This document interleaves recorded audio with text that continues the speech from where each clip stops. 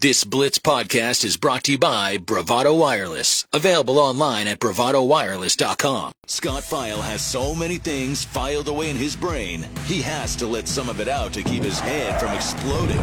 He lets it out once a day with This Day in Sports History on the Blitz 1170. Seriously, the dude is like the History Channel, Rain Man of sports trivia. All right, I will tell you all about what happened on this day in sports history. And we start 123 years ago in the year 1900, turn of the century at the U.S. Open men's golf at the Chicago Golf Club.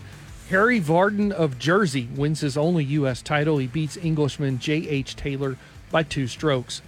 1908, Chicago White Sox pitcher Ed Walsh beats the Detroit Tigers 6-1 for his 40th victory and forces the American League pennant race to the final day.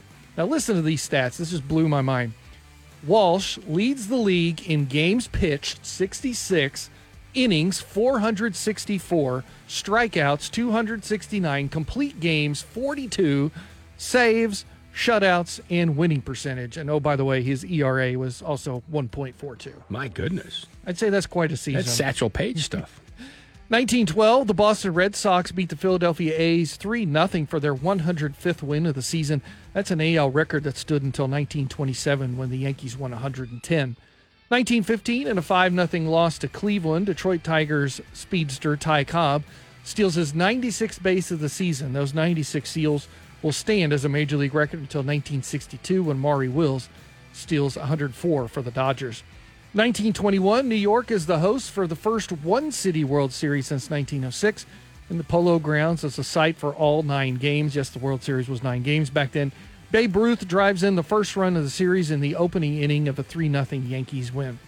1931, an argument between fans at an illegal drinking establishment in Brooklyn over who should start the next game of the World Series turns violent, resulting in the death of a patron after he hits his head on a marble table.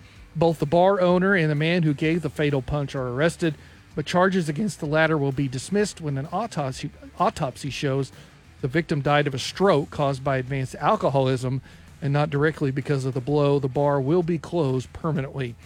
1932, with new ownership, the Detroit Falcons officially changed their name to the Detroit Red Wings, and the winged wheel is introduced. They previously played under the name Cougars from 1926 to 30, and the Falcons from 30 to 32.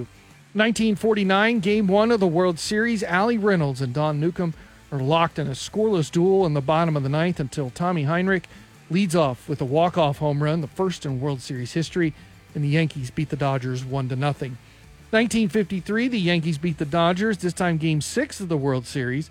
Billy Martin collects his 12th series hit, a single to center field in the bottom of the 9th. That gives the Yankees their 5th World Championship in a row.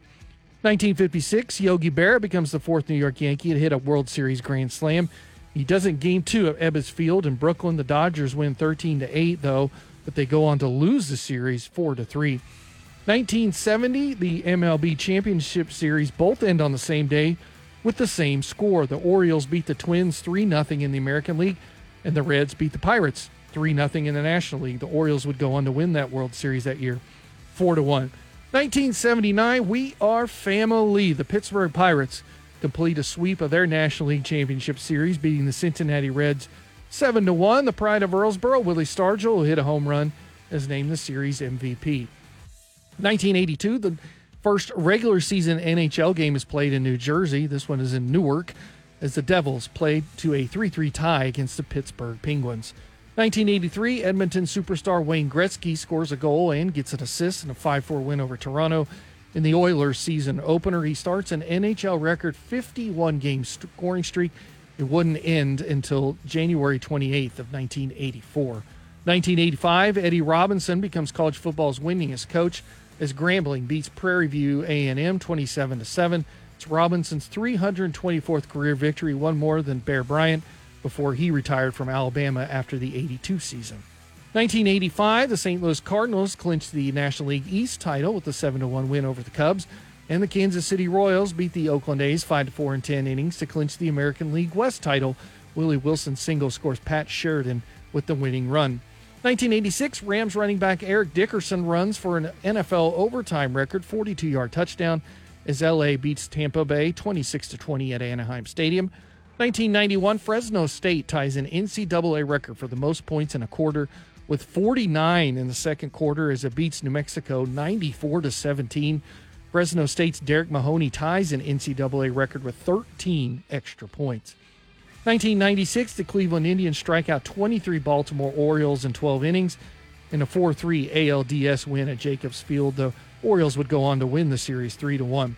2001, Barry Bonds sets a new mark for home runs in a single season, hitting numbers 71 and 72, but San Francisco is eliminated from the playoffs with an 11-10 loss to the Los Angeles Dodgers.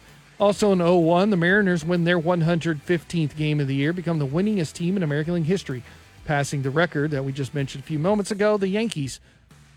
2001 as well, the Atlanta Braves become the first pro sports team to win 10 straight division titles after beating the Marlins 20-3 to clinch the NL East title. The Celtics, who did it from 57-65, and the Lakers, who did it from 82-90, both won 9 in a row. 2003, Kansas City wide receiver Dante Hall scores a game-winning 93-yard punt return for the Chiefs' 24-23 victory over the Denver Broncos at Arrowhead. He returns for a score in an NFL record fourth straight game. 2003, the Chicago Cubs win their first MLB postseason series since the 1908 World Series with a 5-1 win over the Atlanta Braves in Game 5 of the NLDS at Turner Field. 2005, the NHL opens the regular season after a 10-month lockout of the entire 04-05 season. Ottawa's Daniel Alfredson and Danny Heatley, the first players to score winning goals in a shootout in NHL history. Both score against Toronto goalie Ed Belfour in a 3-2 overtime victory. 2012, St. Louis wins the first ever National League wildcard game, beating the Braves 6-3 at Turner Field. This game will be remembered, though, for a controversial play that takes place in the 8th when shortstop Andrelton Simmons lifts a fly ball to shallow left that drops between Matt Holliday and Pete Kozma, but umpire Sam Holbrook calls the infield fly rule. Simmons is out. A 19-minute delay ensues as fans pelt the field with debris. Braves manager Freddie Gonzalez files a protest, which is immediately dismissed by Major League Baseball Vice President Joe Torre, allowing the game to resume. And finally, in 2014, Brian Hoyer's 6-yard touchdown pass to Travis Benjamin with a minute 9 left rallies the Cleveland Browns, yes, the Cleveland Browns, from a 25-point deficit to beat the Tennessee Titans 29-28. It's the largest comeback in league history by a road team. Happy birthday today. We've got a loaded birthday list today, and it starts with the king himself, former OU and Dallas Cowboys coach Barry Switzer. He turns 86 today. Hall of Fame Penguins center Mario Lemieux is 58. So is Hall of Fame Canadiens and Avalanche goalie Patrick Waugh. He's also 58. Grant Hill, the former Pistons, Magic, and Suns forward, and Duke great, is 51. And Mr. Taylor Swift, or Travis Kelce, we'll call him, he turns 34 today. And that's a look at this day in sports history. Thank you for listening to this exclusive Blitz 1170 podcast from Bravado Wireless.